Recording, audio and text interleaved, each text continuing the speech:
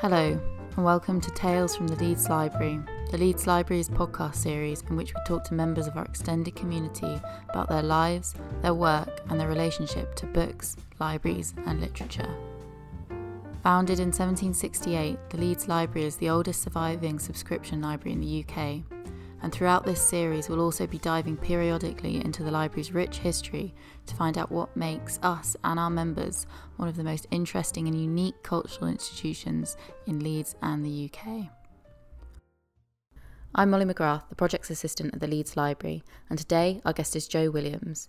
Jo is an actor, performer and founder and director of Heritage Corner Leeds, an education and community engagement project which blends creativity with Black history as a way to deliver anti-racism and diversity training alongside arts projects.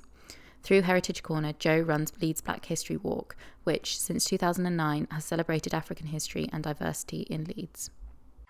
So you started Heritage Corner in 2014 based on the incredible success of the Leeds Black History Walks, and today they form just one part of the broad-ranging work that this organisation is involved with. Can you tell me a little bit about how and why you founded Heritage Corner Leeds and all the different kinds of work you do? Great, thank you, and thank you for inviting me to this podcast. I'm a great fan of the Leeds Library. It's so inspirational.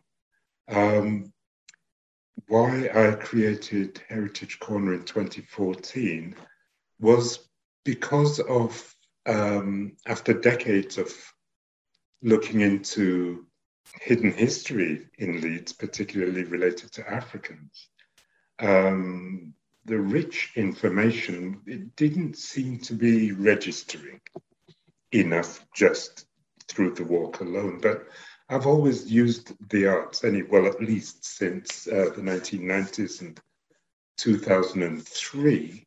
I started really in 2003 when I took on the character of Olaudah Equiano. Mm-hmm. And I believe the library has a first edition copy of his autobiography, or an early copy anyway. Yeah.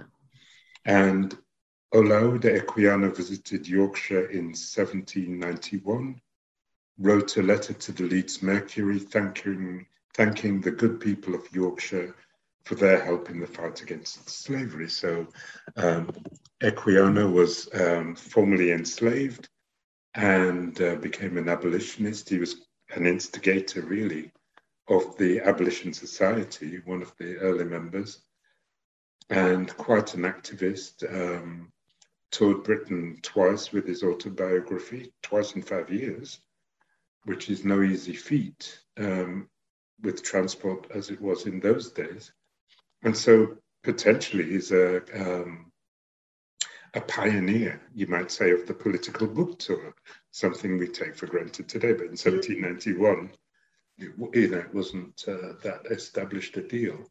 And so when I took on this character, there were a lot of hills and mountains for me to climb in terms of a different century, a different persona from myself, but I think I've become a bit more like him. And he's Nigerian born and he was enslaved. So that was quite a hill to climb, and you don't start from where you finish. So where I am now with the character is I am completely at ease with him because I've had the pleasure and the honor of performing him hundreds of times. It's great to stick with one character because then your understanding of his world develops. And I felt such an attachment to this character and his humanity, and then realized that the humanity of Africans in Western theatre and in the arts, the representation of humanity is missing, really, where the African is a construct within a framework that pitches him in the negative, or her, as a problem in society, as someone who comes from a civilization that hasn't evolved, that hasn't contributed anything to humanity, in a lot of literature and the arts, a wretched creature. So obviously I felt quite strongly about this. And this is why, as an actor, I set out to find heroes and find ways of representing them. Mm. And after starting the history walk in 2009, I decided to do an MA. I didn't know how to take it forward. So I did an MA at the School of Performance and Cultural Industries at the University of Leeds. And Heritage Corner was pretty much born the same year because I was so inspired by that course. I loved it. I loved being at university. For those that have been on the walk, know that I was literally born on the university campus. Wow. And for a first generation West Indian, born to Windrush parents, to then go to university was like, wow. Yeah. This is incredible. And I just love the resources and the love of knowledge that everybody is there to share. And I want to go back. I felt so at home there. It was a wonderful experience. And so creating Heritage Corner, I was able to develop difficult questions which I couldn't answer outside of a university setting, but inside I was given the space and the time and the resources and the inspiration from my tutors to look in different directions. And answers that I arrived at were literally just there on the doorstep. And when you're looking at something complicated, you're thinking, oh, the answer must be complicated as well. But that's the narratives are rich, and the representation of humanity is also rich. And so therefore I don't see why I need to do anything else until that registers, I suppose, in the best way that I can attempt to do that. It's really interesting, this kind of relationship between like creativity and representation and quote unquote reality or history, that in the way that it's written down. And I wanted to ask you about one of the themes we've talked a lot about on the podcast is the different ways that heritage can be explored through the arts, especially now in a digital age when all these incredible possibilities for different ways to promote and engage with heritage are available. And you, as you say, have a background in performing and acting that plays a really crucial role in your tours when you kind of slip into and out of these characters. So I guess, why do you think it's important to bring history to life through the arts? What do you notice about the ways that people engage with historical information when it's presented in a creative way, as opposed to in a kind of a drier, more academic format? As an actor, you just crave to play quality characters, largely because there's something quite therapeutic, quite cathartic about it. If you're playing an empowering character, some of that rubs off on you. So I realized very early in my career, if I keep playing negative stereotypes, that's what's going to rub off onto me. And I didn't want that. So I said, well, on a kind of homeopathic, natural healing remedy to my career, how can I play more positive roles? So that was the first instance. But then when matched with heritage, you realize that you can offer a different interpretation to what is commonly perceived. And especially as far as Africans in Europe are concerned, there is very little self-representation, but a lot of misrepresentation by others. And so it's a great big stumbling block to overcome, trying to persuade others to look at things a little differently. And I think repetition is probably the best tool that I have, is just to keep believing. The arts has a reputation of being short term, so it happens and then it's gone. especially modern art. And it's like a meme. You see it, you appreciate it, but that was yesterday's news. Move on. Yeah. What's next? Whereas I've just repeated the same thing to show how much I believe in it, but able to do other things as well. And I think in terms of heritage in Britain and Europe, there are two distinct definitions, almost like left and right, really. The right want things fixed as they have been left by colonial ancestors, and there are progressives who think that heritage should be open to interpretation according to the generation that you're in. And I'm of the latter, that heritage isn't fixed, and especially when it's built on colonial and a slave economy, you're going to get untruths that are framed as truth.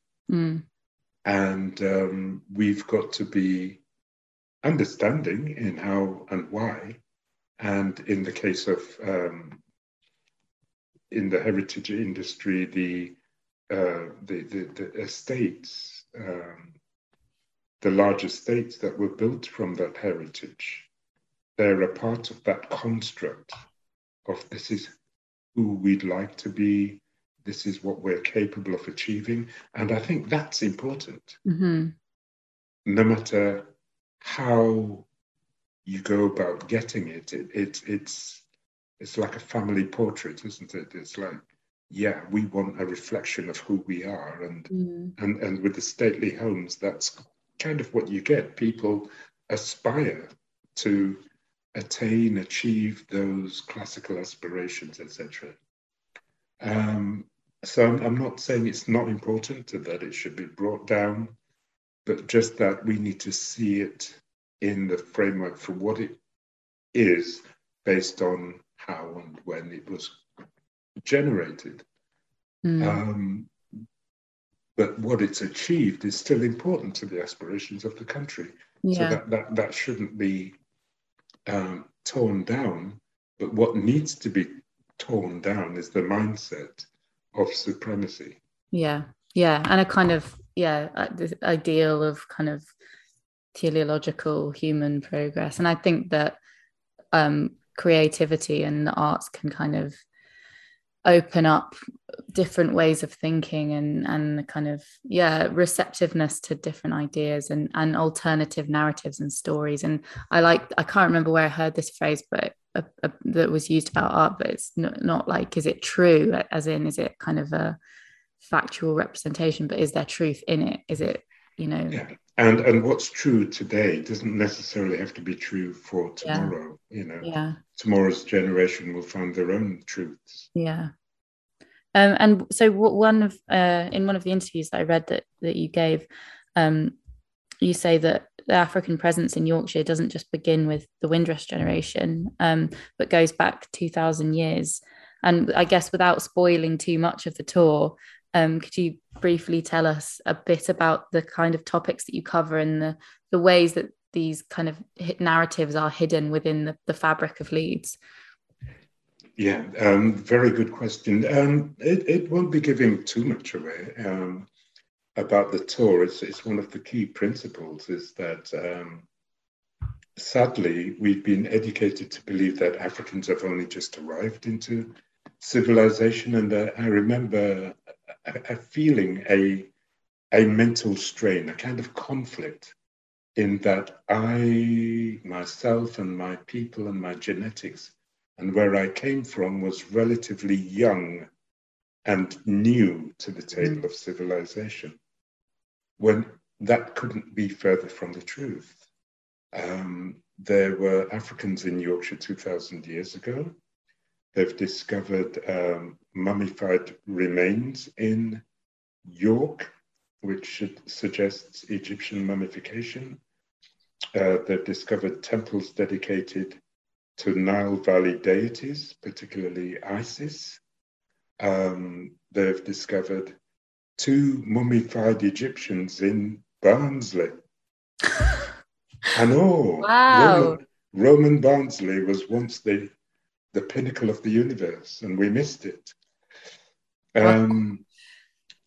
So there's all this stunning information, but I first learned about Africans in Yorkshire from a Yorkshireman, a white Yorkshireman, born in Hull, and was a reporter at the Evening Post, and in the 1980s published an amazing book called Staying Power. Mm. And that was written, his name's just jumped out of my head. My Leeds hero, one of my Leeds heroes, Peter Fryer. Okay.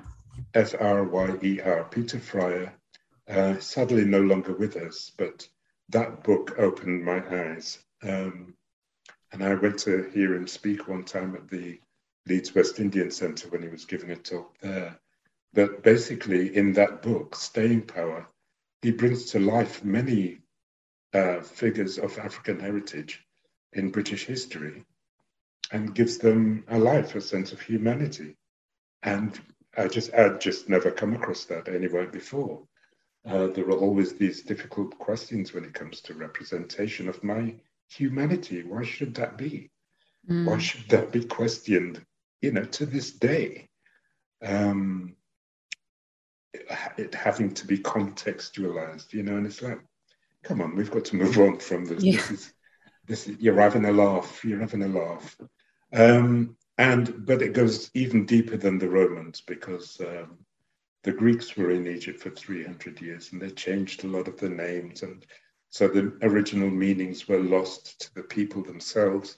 But your British and European explorers, adventurers, travelers to the Middle East and to Africa would be inspired by Nile Valley civilization. They convinced themselves it must have been a white civilization. And when the museum in Cairo was built in order to keep the artifacts there in Egypt instead of exporting it to all these museums in Europe, and they built the museum, they listed all the dynasties on top of the museum, apart from the 25th dynasty. And the 25th dynasty happened to be all Nubian pharaohs, black pharaohs, Kushites, who, two of them, Taharka, particularly, is mentioned in the Bible. He helped to save Solomon's temple by going to the defense of Israel. And there's some fantastic narratives, but they were intentionally hidden by colonialism to justify slavery. So that's what we're bringing out here. And the fact that the Western civilization is actually quite influenced by Nile Valley civilizations in so many different ways. Yeah. An obvious pointer would be Temple Mills in Holbæk, modeled on a temple at Edfu in Egypt. And of course, the Leeds Museum has a mummy. They once had 4, but now there's only 1 left. But a French philosopher called Count Volney, Volney,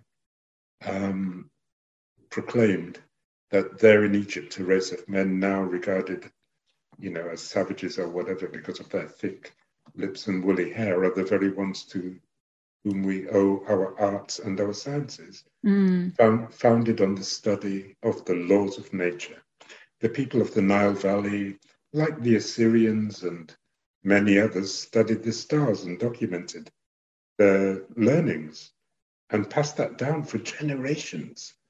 To me, that's one of the most amazing things that Africa has contributed, because Egypt, as we see it today, that wisdom started off in a small location and expanded. And the wisdom expanded, their understanding of the universe expanded, and they implemented it into a faith system called Ma'at, M-A''A'-T. And that faith system has actually influenced the three of the world's main religions, which happen to all be patriarchal. And then permeates. Ma'at was matriarchal. Sorry. Yeah. And then that influence permeates, I guess, through things like architecture into, Leeds. Yes, through architecture.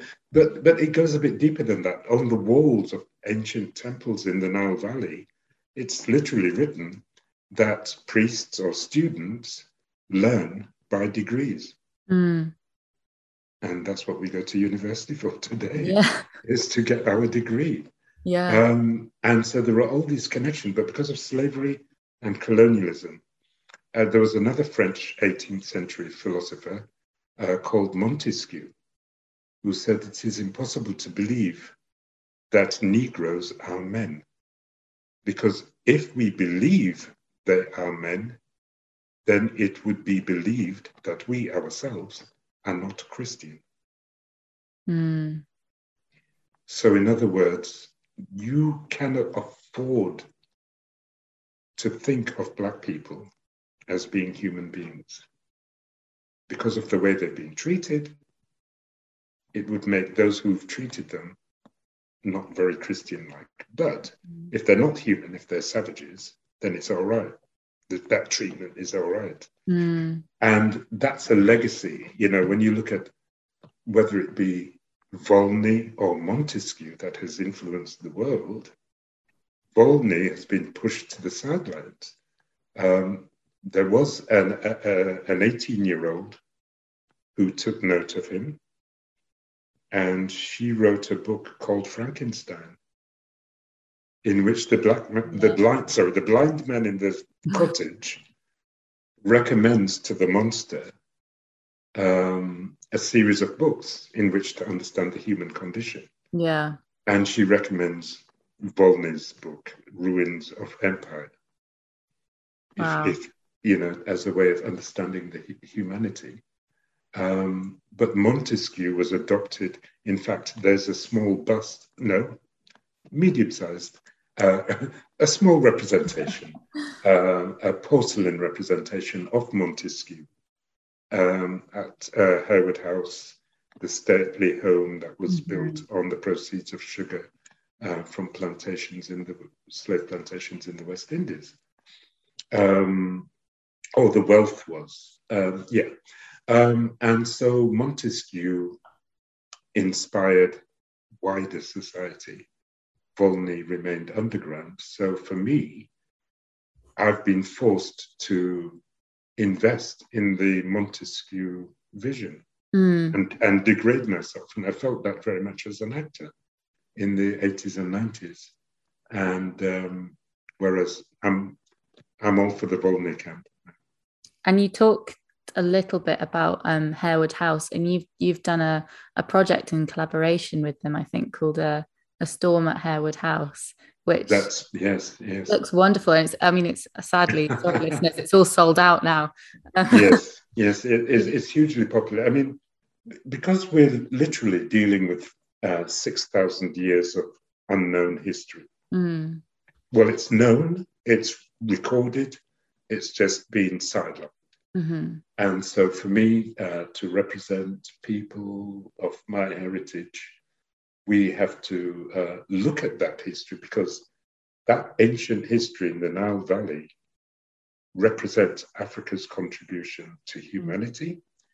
It represents evidence of our civilization. So that's very important for me to know, and very important not just for Black people, but for all people to know, so we know who we're talking to. And so we're not new to the table of civilization, and our genes are a lot older than what we've been raised to think they are. It's been a proper mind game, and it can impact on your mental health. And another project that I wanted to talk to you about was one you did in collaboration with the Leeds Lyttonville Society and with the Yes. Leeds Library, which was a lecturer on Wilson Armistead, who was an Yes. anti-slave campaigner and writer who lived in Yes. Leeds during the 19th century. So could Yes. you tell me just briefly a little bit more about this project? I think Wilson Armistead was my access into local British history, and I am fortunate to have been a founding member of a research group called the Diasporan Stories Research Group. Mm-hmm. And we decided to invade Leeds Library, the 6 of us, just kind of like go down there and see what's in there in relation to Black history. And we found some interesting stuff. One of them being a book called In Tribute to the Negro, written in 1848 by a Leeds Quaker and mustard manufacturer called Wilson Armistead. And a lot of the book is patronizing in terms of what should be done for Black people and Africans. Yeah. But he definitely acknowledges the humanity of Africans. He writes over 150 biographies of Africans of note, celebrated Africans as well as unheard of Africans, like an enslaved woman who saves up money through her life and then donates it to charity. Makes a big donation to charity when she dies, and you just think, wow, that's amazing. But also he mentions Benjamin Banneker, who was employed by Jefferson to plot key buildings in Washington, D.C. in the 18th century in alignment with the stars, just like the people of the Nile Valley did, because the pyramids are in alignment with constellations. And Benjamin Banneker was formerly enslaved of African heritage. And that really connects with his heritage. So there's a lot to be discovered there. Wilson Armistead dedicated the book to Frederick Douglass, the great African-American orator and abolitionist, who Armistead invited to Leeds in 1846 and 1859. And so Wilson Armistead was like, whoa, I didn't realize there was that kind of richness. And you dig deeper and you found other Quakers who were admirable abolitionists who put their money where their mouth was. Thomas Harvey, a particular favorite of mine, literally traveled to the West Indies when he heard about atrocities after emancipation had been achieved. There was an apprenticeship system that was, the enslaved were abused because there were no laws to protect them anymore. And Thomas took himself to the West Indies, brought back someone with experience. That person, James Williams, aged 18 from Jamaica, testified to Parliament, and the apprenticeship system was brought to an end. And I just think, wow, how many of us would do that today? And so then more and more I realized that through exploring local Leeds history, it actually connects to the wider global picture as well. And there should be a lot of pride with that.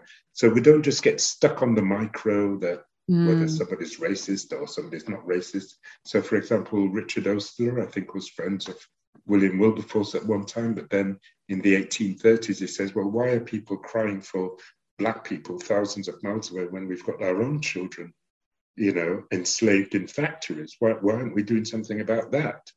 Which is a great point, but he made it into an either or.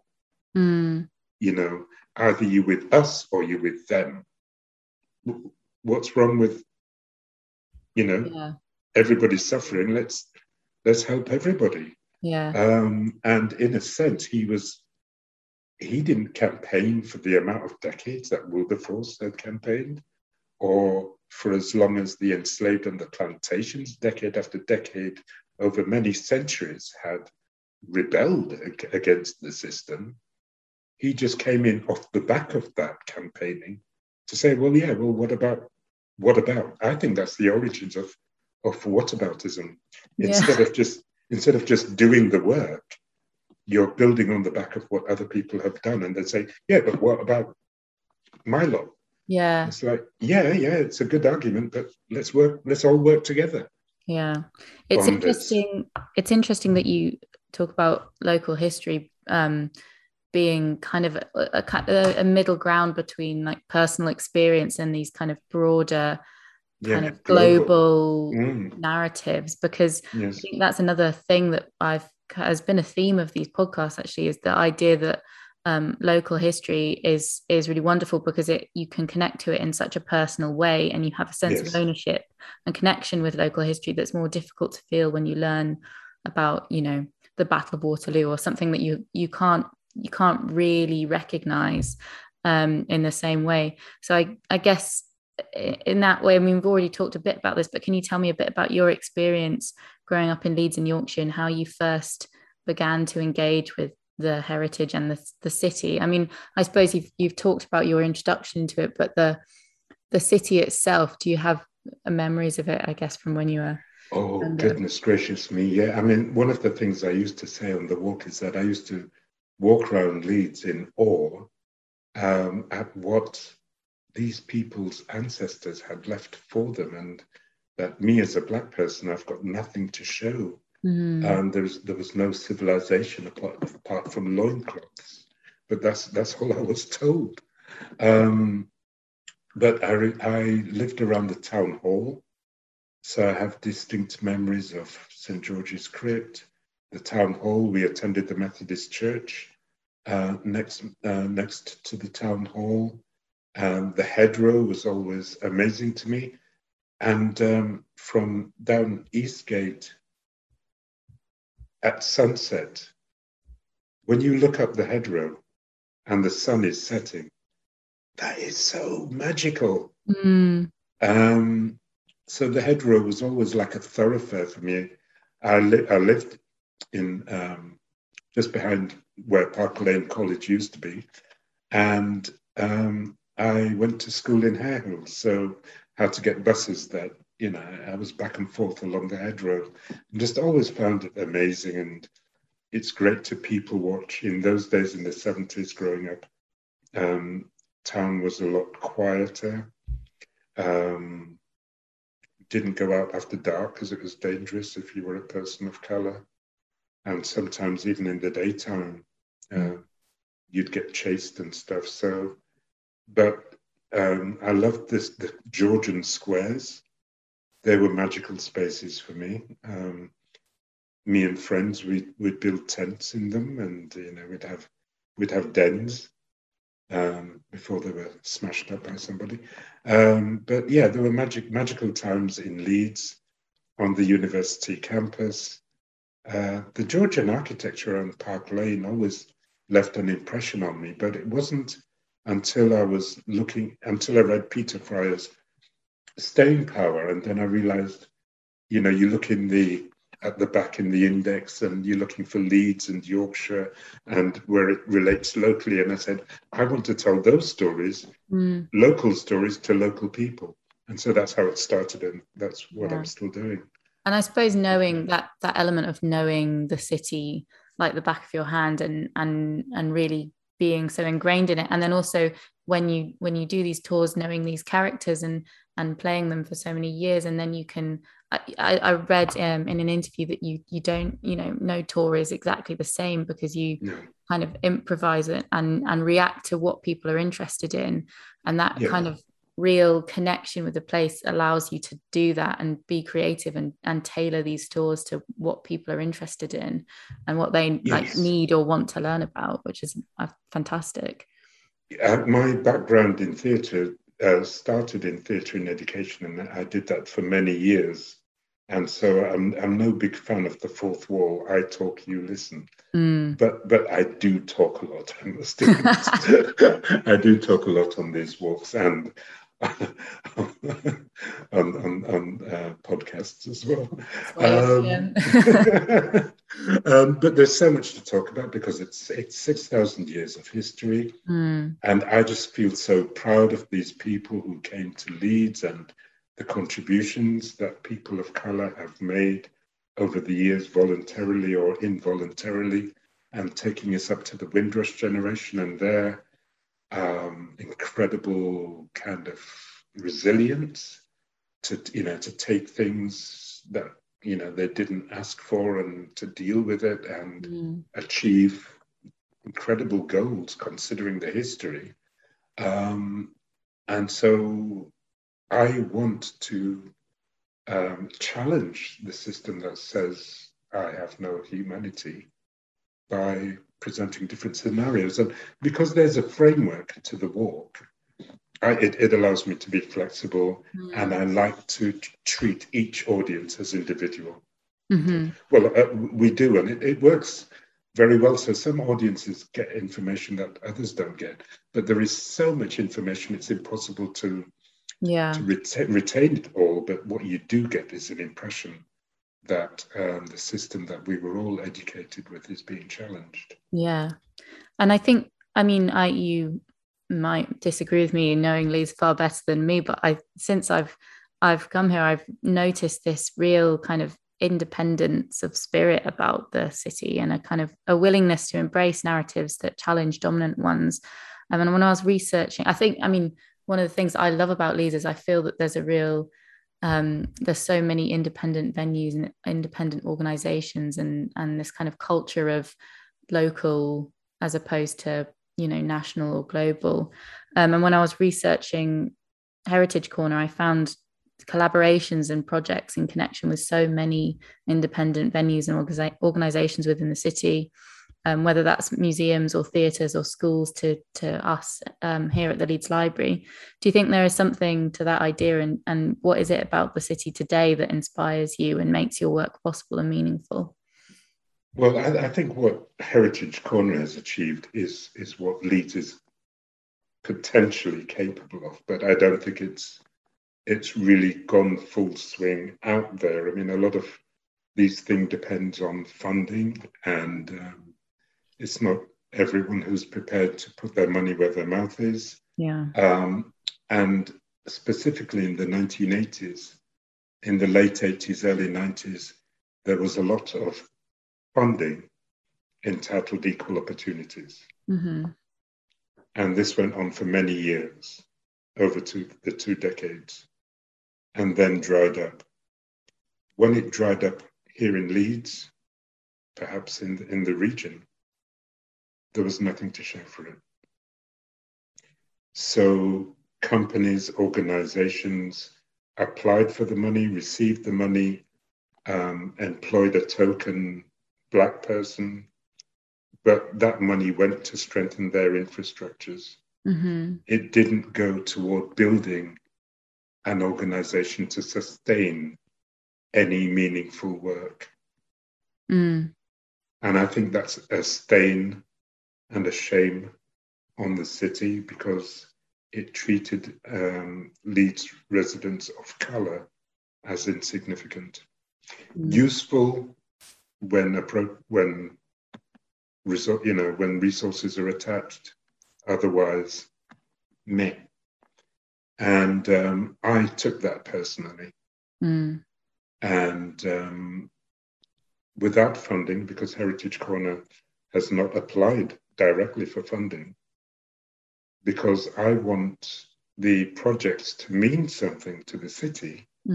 And so in talking with people and developing partnerships, these people are showing that they care and that they are prepared to share their resources by building partnerships with Heritage Corner to tell narratives that are more inclusive. And that's something that should have been done in the 80s and 90s. And I was a part of that movement, thinking, wow, something's great is going to come out of all this investment. And to see people just, oh, well, there's no funding, we can't do anything about it. I was like, sorry, what? They had no real perception of the suffering that communities of color went through and what they needed, over 400 to 500 years of enslavement and treated like animals. You need some healing. And the enslavers they received healing in the shape of £20 million, and that's in Victorian money. The equivalent today would be £17 billion, the amount that we bailed out the banks. That's how much owners of slave plantations were bailed out in the 19th century. And we didn't finish paying off that debt. That the government loaned the money to pay off the slave owners. And that debt wasn't paid off until 2015. So not only were my taxes going toward paying off the debt of the people who enslaved my ancestors, but the funding to address it was actually going to white organizations as well, who were not investing in an infrastructure that would support, some form of compensation. Does that make sense? Yeah. Do you feel that kind of tokenism or misdirection of these funding is still a danger today, or do you feel that it's kind of changed? Sadly. Yeah. Sadly, because that's how colonialism evolved. That's the mentality, is we can take anything from you that you have and we can make it our own and not feel any way about it. Jazz, blues, rock and roll, you name it. The little things that people of color have created for themselves, it's like, oh, well, you don't need it. You already have it. Oh, you've got rhythm, it's natural. It's we need infrastructures whereby we can pass on what we've learned to the next generation so that they don't have to go through the same things. That's the ideal. I'd love to see it where kids of all hue and cultural backgrounds learn about each other in a positive way. And we can only do that if we decolonize our minds. I mean, colonialism has done great for Britain, but people say, well, why can't we achieve what the Victorians achieved? Why can't we be better? We should be able to. We don't have the same resources that the Victorians had in terms of slavery and colonialism. They could build the London Underground and not feel it on the wallet. We couldn't do that today. That was an incredible accomplishment. Amazing. And so we have to work together in a different way. And you can't work as a team if you regard members of that team as being less than human based on what you've been educated and you haven't challenged. Yeah. I suppose it goes back to what you were saying at the beginning about the way that you work, which is repeating and telling these stories again and again. And there's a wonderful quote that I found in an interview that you gave that stood out to me. Another one. We can be in awe of the narrative that likes to be seen as dominant, but it is artificial. So it shouldn't stop you from establishing your own narrative and finding your own strength. And I think that will be useful for students, not just at the university, but in general, who also find themselves in awe and intimidated. So, yeah. I mean, I was 50 when I went to, in my 50s, when I went to university to do my MA. And even age 50, even being born and grown up in that area, I was intimidated by these gigantic columns, and I had imposter syndrome, that at any given moment I was going to be revealed and exposed and kicked out. And I was in awe, but also intimidated. And when you go into an environment where if you are reflected, it's not in a positive light, where the resources for you to tell your story are not as advantageous as others,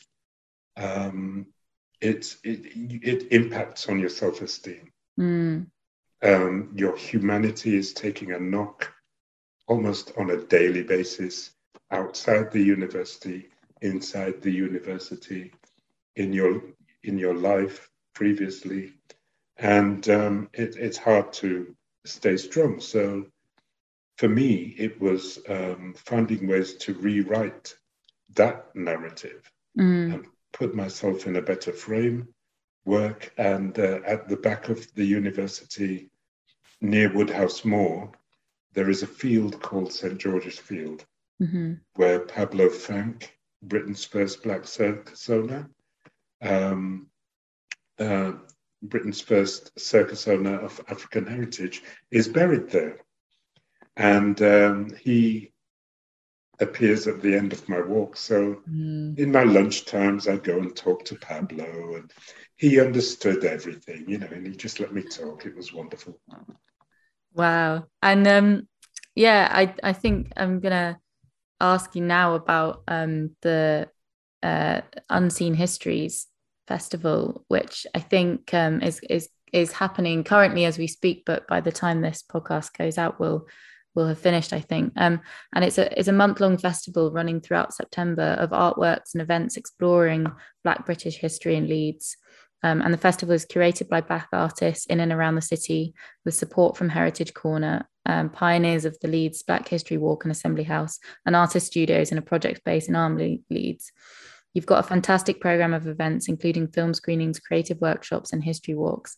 Can you tell me a little bit more about Unseen Histories and how it's been going? And I guess that it kind of, this feels like a kind of, not a culmination, but a kind of a flourishing of work, which kind of takes this idea of taking Black history in Leeds and doing creative things with it and just repeating these stories and, Yes. If I may, if you'll allow me to just go back into the past to just quickly explain how we got here. And I mentioned the Diasporan Stories Research Group, which was formed in the early 90s, whilst doing Black arts development work at the West Yorkshire Playhouse.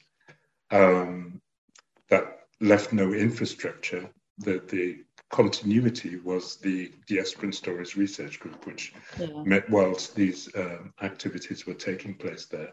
And these were white historians initially that were plying me with information on Black people in Britain. And I didn't want that.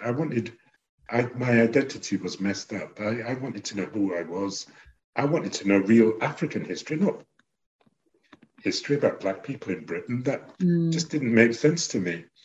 And so it took me 10 years to understand and compute and see the significance of Pablo Frank and Olaudah Equiano and Frederick Douglass's visits to Leeds, because through those narratives, you can tell the wider narrative, but it resonates in the space where you are now.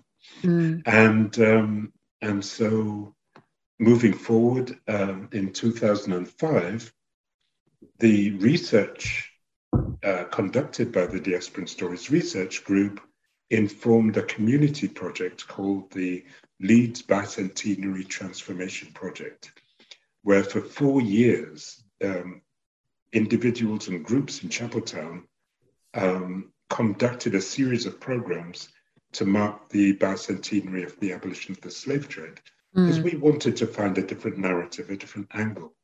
And when that project finished in 2009, the Leeds Black History Walk became the legacy project of that 4-year project.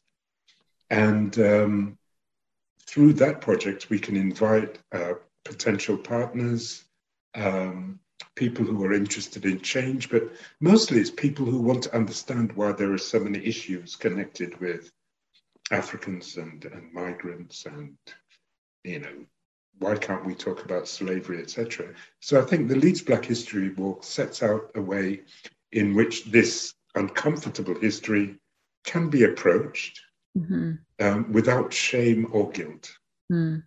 Those are very negative and useless emotions. And, without saying it, we ask people to leave that, outside of the shared space. And so therefore, once you've got a model on which you can approach these difficult issues, then, there's the potential to do amazing things. after George Floyd, myself and the Assembly House was chatting. They agreed to bring their artists on a walk. It created a very strong impression with the artists, and they wanted to make a contribution. And so we developed this festival, and Alice from Assembly House and Vanessa from Heritage Corner, they've worked together and generated this amazing atmosphere of possibilities. And this is something that I've been fortunate enough to establish with Kirkstall Abbey and the Abbey House Museum, with Leeds Museum, with Armley, the Leeds Industrial Museum at Armley, as well as theatres and other arts companies, is because if we get funding and we just carry out our own programs, to me, it's not as meaningful as having discourse and dialogue. Yeah. And sorry, I could go on, but for me, this is magical. It's when I was doing theatre and education, I realized children listened to what you were saying, but they were more interested in your relationship to other characters or even other actors on stage. So they're looking at body language, they're looking at, do they really mean what they're saying, that we can all get along? Or are they just acting, so those meaningful, acts of respect between human beings that evolve on stage when you're rehearsing with people and you're in each other's company and you become affectionate toward each other. That genuine affection is transmitted to the young people. And I think that's where people learn, is on a subconscious level. Yeah.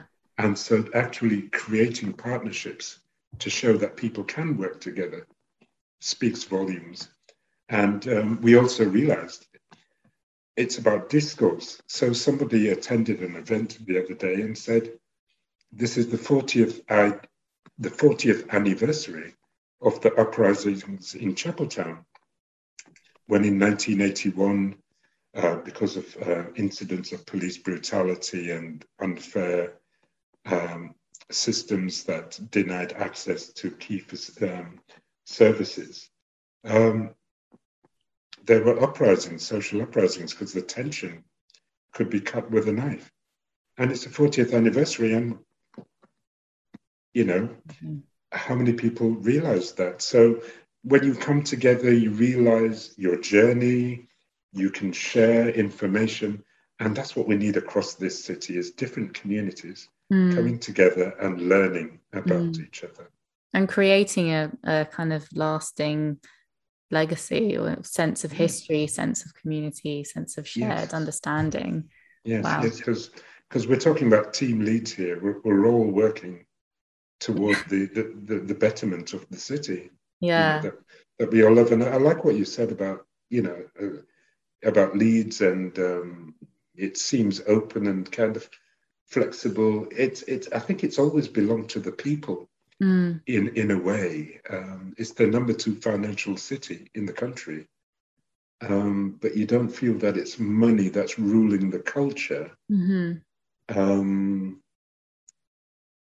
I don't know what that is, but you get a sense it's about the people.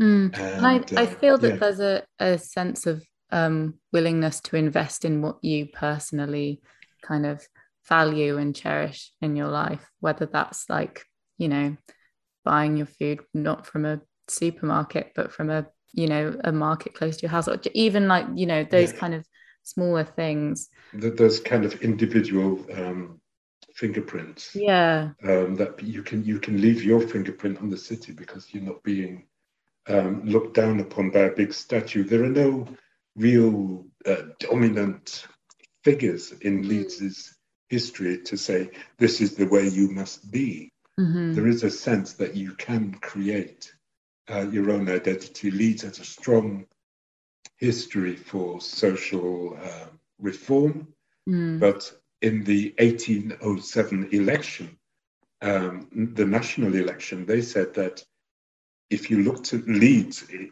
acts as a weather vane, a political weather vane for the country. So whichever way Leeds goes, the rest of the country will. So in all fairness, you do have your extreme elements in Leeds, and you've got your liberal elements. But in the scope of world philosophy, we need both sides. Yeah. Wow. And Joe, thank you so much for agreeing to have this conversation. Thank you for the interesting questions and insights. Thank you very much. And I just to finish up, I guess, do you have any kind of upcoming projects to talk about that you want to share or make people aware of? Well, we're always transforming local history into creative or public events, and we'll be doing something at Bradford St. George's Hall on the Fisk Jubilee Singers, who also performed in the 19th century at the Leeds Town Hall, I believe 3 or 4 times. And also to highlight the work we're doing at Harewood House is that we would like to work with any organisation who feel they have difficulties decolonizing a straitjacket narrative. I think there are different ways of approaching difficult subjects that make it palatable for the public. And so that's how Heritage Corner would like to move forward and help to train up younger ones as well to do the same. Yeah. Wow. Excellent. Thank you so much.